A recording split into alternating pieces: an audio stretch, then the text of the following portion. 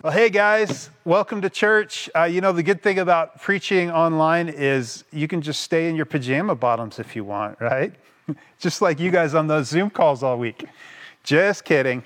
Hey, if you want to grab your Bibles, we're going to be in Exodus chapter 12 in just a little bit. But before we get there, I just want to pause. And first, I just want to say a big thank you to our staff who serves behind the scenes. Our staff's been working incredibly hard during this time on everything from coordinating local outreaches to a great tech team that's working behind the scenes to bring you this content and connecting with kids and youth. And so thanks to our staff. And also I want to say a big thank you to those of you who are being the church out in our community.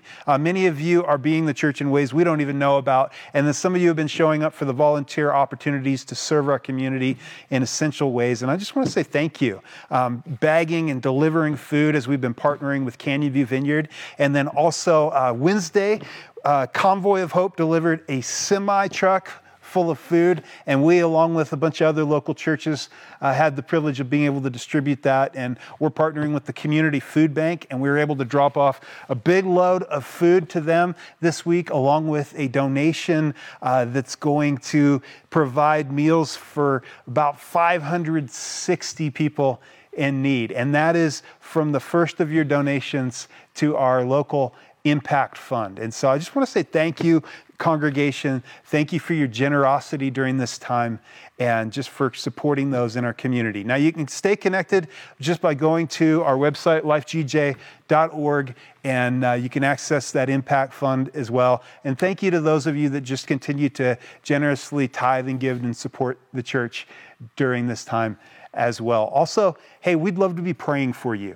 And so if you have prayer needs, our medical community and those that are working so hard during this time, you're in our prayers. Those that are maybe struggling with jobs or lack of jobs right now, you're in our prayers. But if you have specific prayer needs, let us know, because we'd love to be praying for those. And also, these volunteer opportunities pop up pretty quick, and there's real needs. And so if you have a heart to get out and serve, and you're healthy and you're in a low risk population, we would love to connect you with some of these opportunities to serve our community. And you can just email us at help@lifegj.org and just say, hey, put me on that list.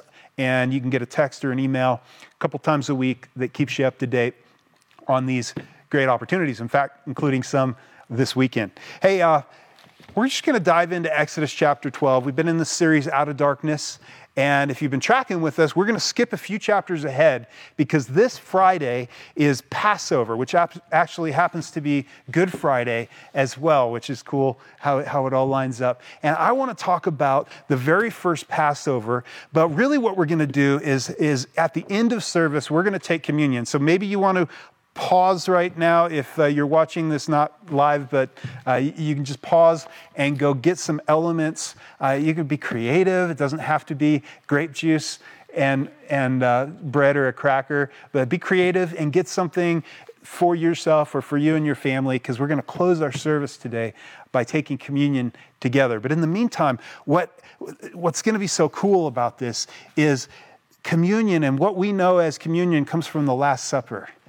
And the Last Supper, the last Passover, the Passover where Jesus gives us communion, is actually foreshadowed in an incredible way all the way back in Exodus where we've been. And we're going to come back up. We're going to pick back up the chapters we are going to skip here, chapters 7 through 11. We're going to pick them back up after Easter. But today we're going to see this incredible foreshadowing of what we celebrate when we celebrate the Lord's Supper, that his body was broken for us, his blood was shed for us for the forgiveness of our sins. So if you have your Bible, turn over to Exodus chapter 12, or you can follow along on the screen as well.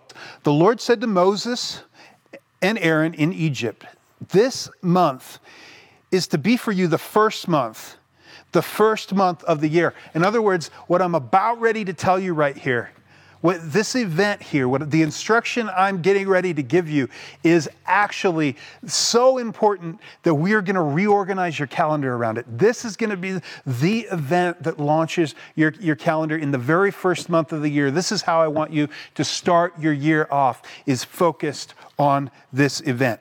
Verse 3, tell the whole community of Israel, that on the 10th day of the month, each man is to take a lamb for his family, one for each household. Now, here's what's cool about this is the very first instruction, kind of guidance or thing to do that God gives people in Exodus. You know, a lot of people, when you think of the first 5 books of the Bible, the portion of scripture known as the Torah, or literally the instructions, a lot of people think of it as, oh, that's just about the rules that God gives people to follow. And what's so cool about this very first Passover is we're 8 chapters before God actually gets to giving any family rules to his people.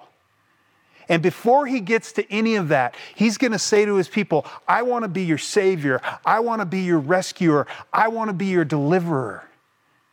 And to receive that, all you have to do is trust me. And so I'm going to tell you to do something right now that feels a little strange. But I want you to trust me in this. Check this out. Verse 4. So they're to take this lamb. And it says, if any household is too small for a whole lamb, they must share one with their nearest neighbor, having taken into account the number of people there. You are to determine the amount of lamb needed in accordance with what each person will eat. The animals you choose must be year-old males without defect. A spotless, perfect lamb. This picture of Jesus, 1,400 years later, Jesus, who's the Lamb of God, sinless, who will come to this earth for us. The animals you choose must be year-old males without defect, and you may take them from among the sheep or goats. Take care of them until the 14th day of the month. So here's what happens in the scene. Here's what's happened. This Passover has been celebrated now for 3,400 years or so since this. And what would happen in the home is that they would literally take a lamb, a perfect, spotless lamb. They would take it into the home with their children. It would become almost like a pet for a period of time. And God wanted them to do this. God wanted them to take care of it because he wanted them to feel the weight of what was about to happen. Imagine that in your family if you had kids. And as you know, I've got a cat. And if the cat just gets left, the cat will go out. And if the cat's not back in the house by bedtime, my kids are like, is the cat in? Because they're freaked, because we have coyotes, right? And so even me, who has kind of, not a super soft heart for all animals, has developed this heart for this cat, mostly because I just love my kids, right? So they're all so worried about that. But imagine that. You've got pets probably, and your kids feel the same way, or you do too. And so they're supposed to bring this lamb in and raise it and have it close to them in the family. And then here's what happens after this period of time. It says, take care of them until the 14th day of the month, when all the people of the community of Israel must slaughter them at twilight. So now you got to take this lamb out, this perfect, spotless lamb, and it has to be killed. And they're going to prepare a meal. Then verse 7, then they are to take some of the blood, and put it on the sides and tops of the door frames of the houses where they eat the lambs. This is such a powerful picture here in verse 7. So they're to take some of the blood and put it on the sides and the tops of the doorposts. Actually, if you think about it, it's in the shape, 1,400 years before Jesus, they put it side and top in the shape of what will eventually become a Roman execution stake. In this incredible foreshadowing of what Jesus would do for us. And so they're to apply the blood. And then after they apply the blood to the side and the top of the door, they are to enter in to the house where they're going to be protected from this final plague.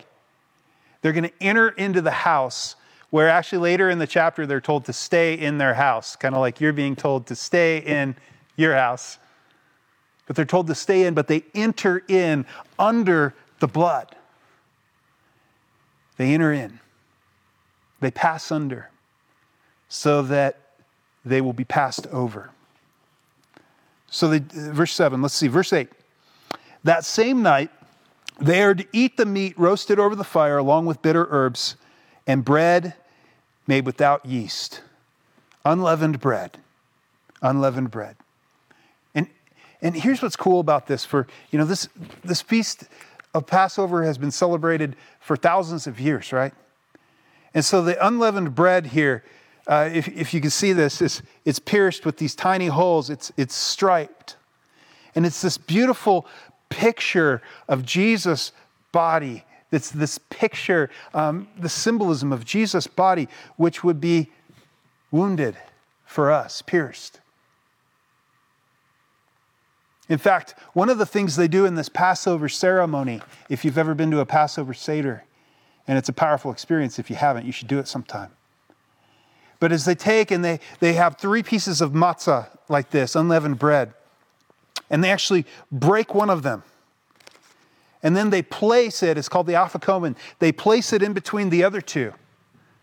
And they hide it. They have this special pouch. They take it out, they wrap it, and they hide it somewhere in the house. And then the young children have to go 3 and 1 in the middle that's then taken out and buried in this picture, this symbolism, I believe, of Jesus' body being broken for us and then him being buried in the tomb and 3 days later rising again, which we're going to celebrate this coming weekend. And so, moving on, it said they're to eat this feast and eat bread without leaven. And also leaven is a picture of sin we see in Scripture in the New Testament. And so this unleavened bread, again, it's a picture of Jesus and what he'll do for us, the perfect spotless lamb.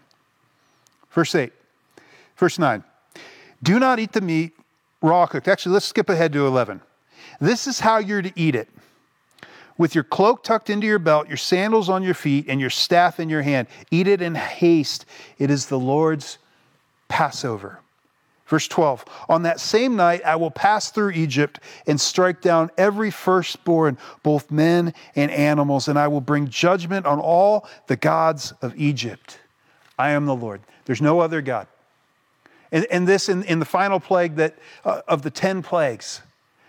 In an interesting, this scenario that we see, if you remember back in Exodus chapter 1, where Pharaoh kills the babies, where he makes a decree that all the baby boys would be killed. And then in this very last plague, we see pictures of that.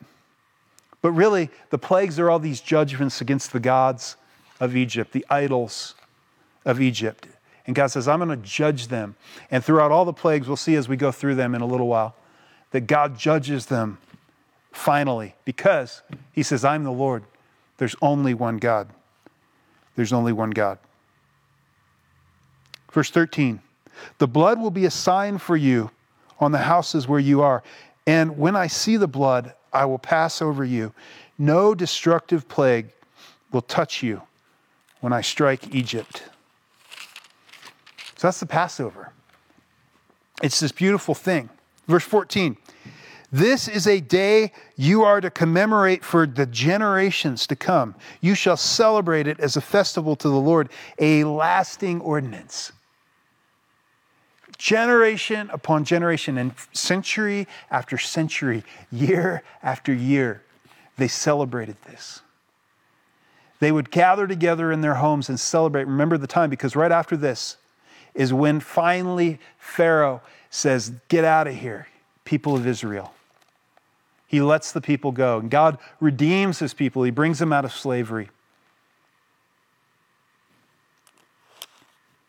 And they celebrate this every year. Still, 3,400 years later. But for 1,400 years, they celebrated this, not understanding the picture.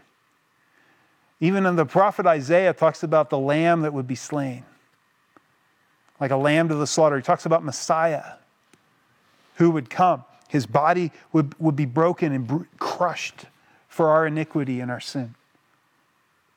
And 1,400 years later, a rabbi and his closest followers would gather together in a small room we know as the upper room. And he would give this meal a significance and a meaning that nobody up to this time ever understood. It's pretty mind-blowing. In fact, real quick, let's go back to Exodus chapter 6 for just a second. Because here's what you're going to see. In Exodus chapter 6, in verse 6, here's what God tells him. He says, I want you to tell the Israelites, I am the Lord. I will bring you out from under the yoke of the Egyptians. I will free you from being slaves to them. I will redeem you with an outstretched arm and with mighty acts of judgment. I will take you as my own people, and I will be your God. And this, so we see four different things. I'll bring you out. I'll free you. I'll redeem you. I'll make you my own people. This is God's intention for his people, to bring them into relationship with him. And in the Passover, we see this ceremony where God says, here's what I want you to do. I know this doesn't make sense, but I just need you to trust me. Put this blood on the sides of your door and up above and trust me. And I'm going to accomplish these things for you. And significantly, every year at Passover, they would celebrate with 4 different cups. The first cup would be to celebrate that they were brought out from under the yoke of the Egyptians. The second cup, that they were freed, they were rescued. The third cup, that they were redeemed. And the fourth cup, that they were brought into relationship. They were brought into relationship. And so that's really significant. If you want to turn to Luke chapter 22, this is where Jesus, all these pictures that have been there for 1,400 years are going to come into focus now on the person who they were all about to begin with.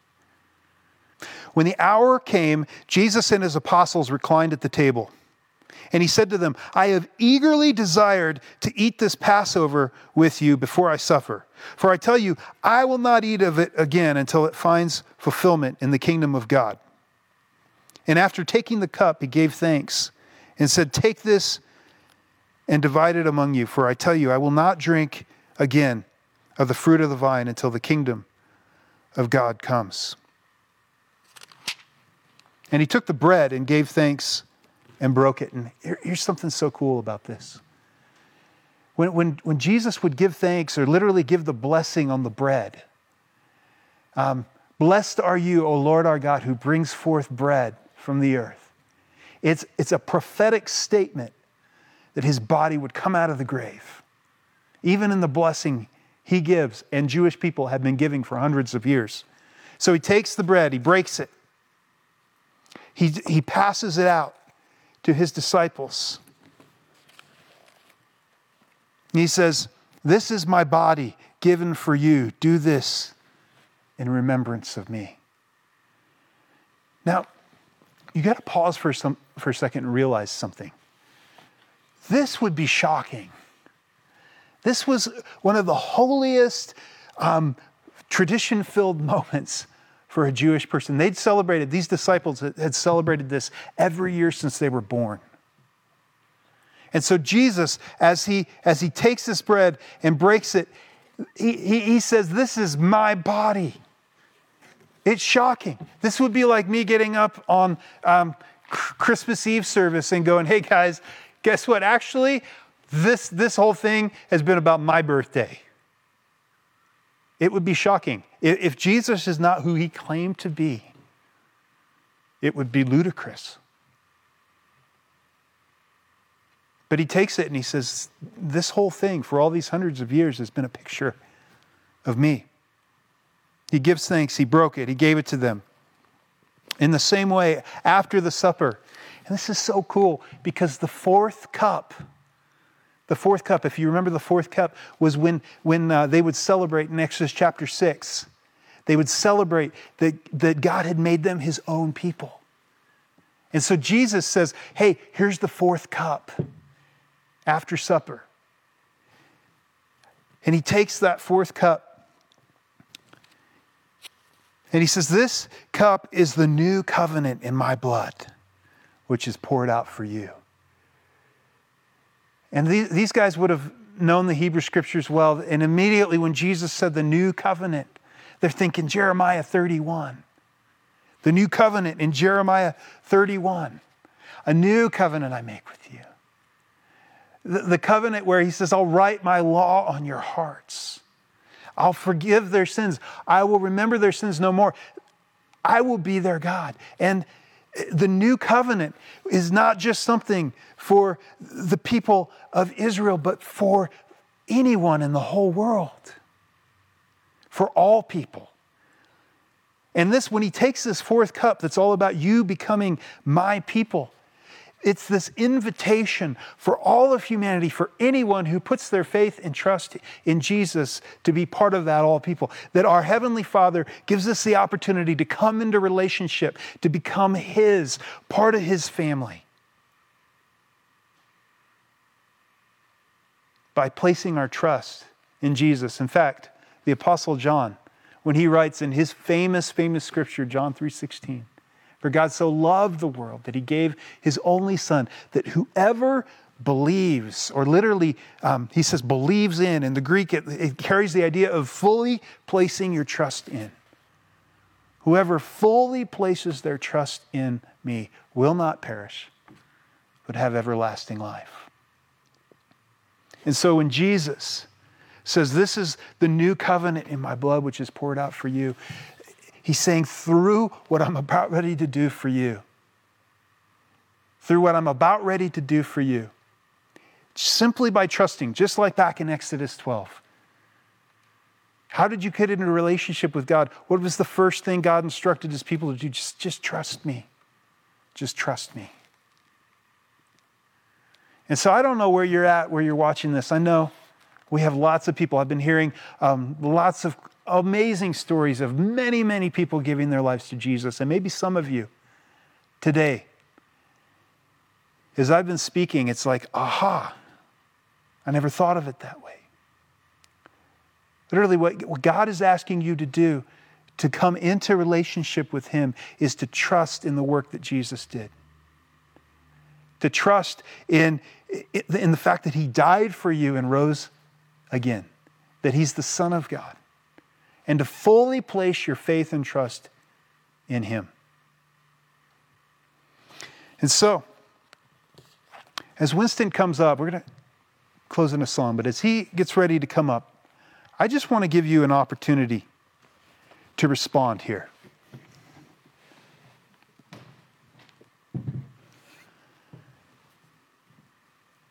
You know, for those of you maybe that you've never gave your life to Jesus to begin with, I just want to give you the opportunity to do that.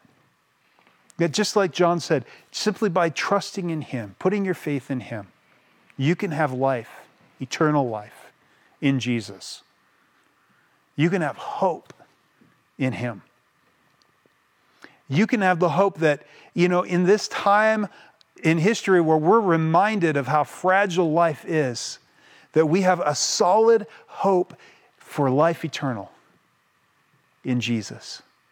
And so I just want to invite you to pray along a prayer like this. And maybe you prayed this before, but it was decades ago. And in this season, you're re-engaging with your relationship with God. Maybe you want to pray it today as a prayer of just rededicating your life to Jesus. You could pray something like this. Lord Jesus, I know I sinned. I know I can't get to you on my own. But I want to take your invitation to simply trust me. And so, Lord, I believe you are who you said you are. I want to live my life for you. I ask you to forgive me of my sin. Cleanse me. And invite me, welcome me into your family and into relationship with you. Let's sing this song and then I'll come back and I'll lead us in communion.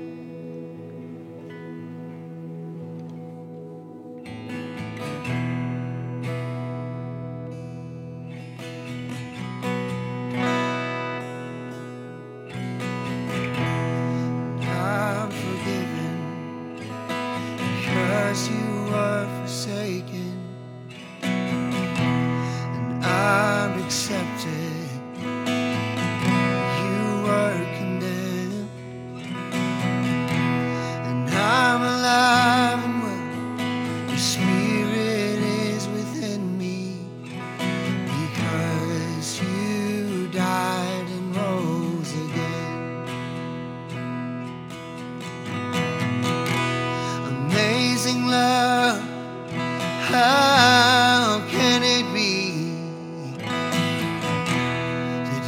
my King would die for me. Oh,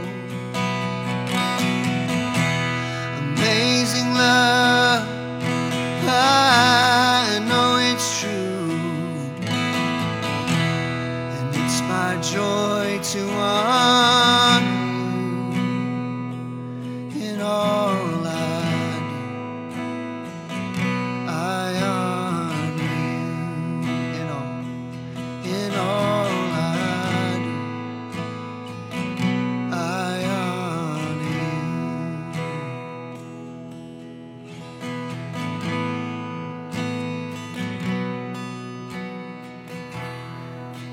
You know, something else that's really cool from Exodus chapter 12.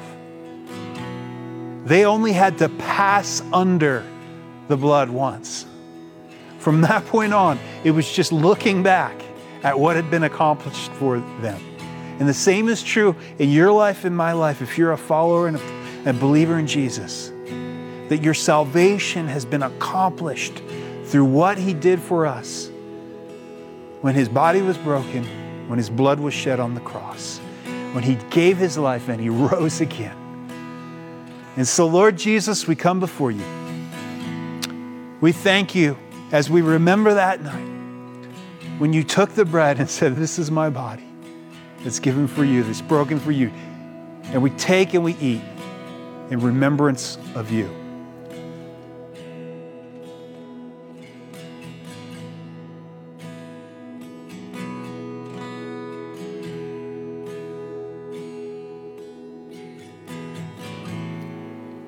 Lord, and as we take this cup, which represents your blood that was poured out for us, that you gave your life freely, and that through this we have forgiveness of sins, Lord. We just want to say thank you. We thank you for the new covenant we have, that you have wiped away our sins, that you have called us your own. And so we take and we drink in remembrance of you.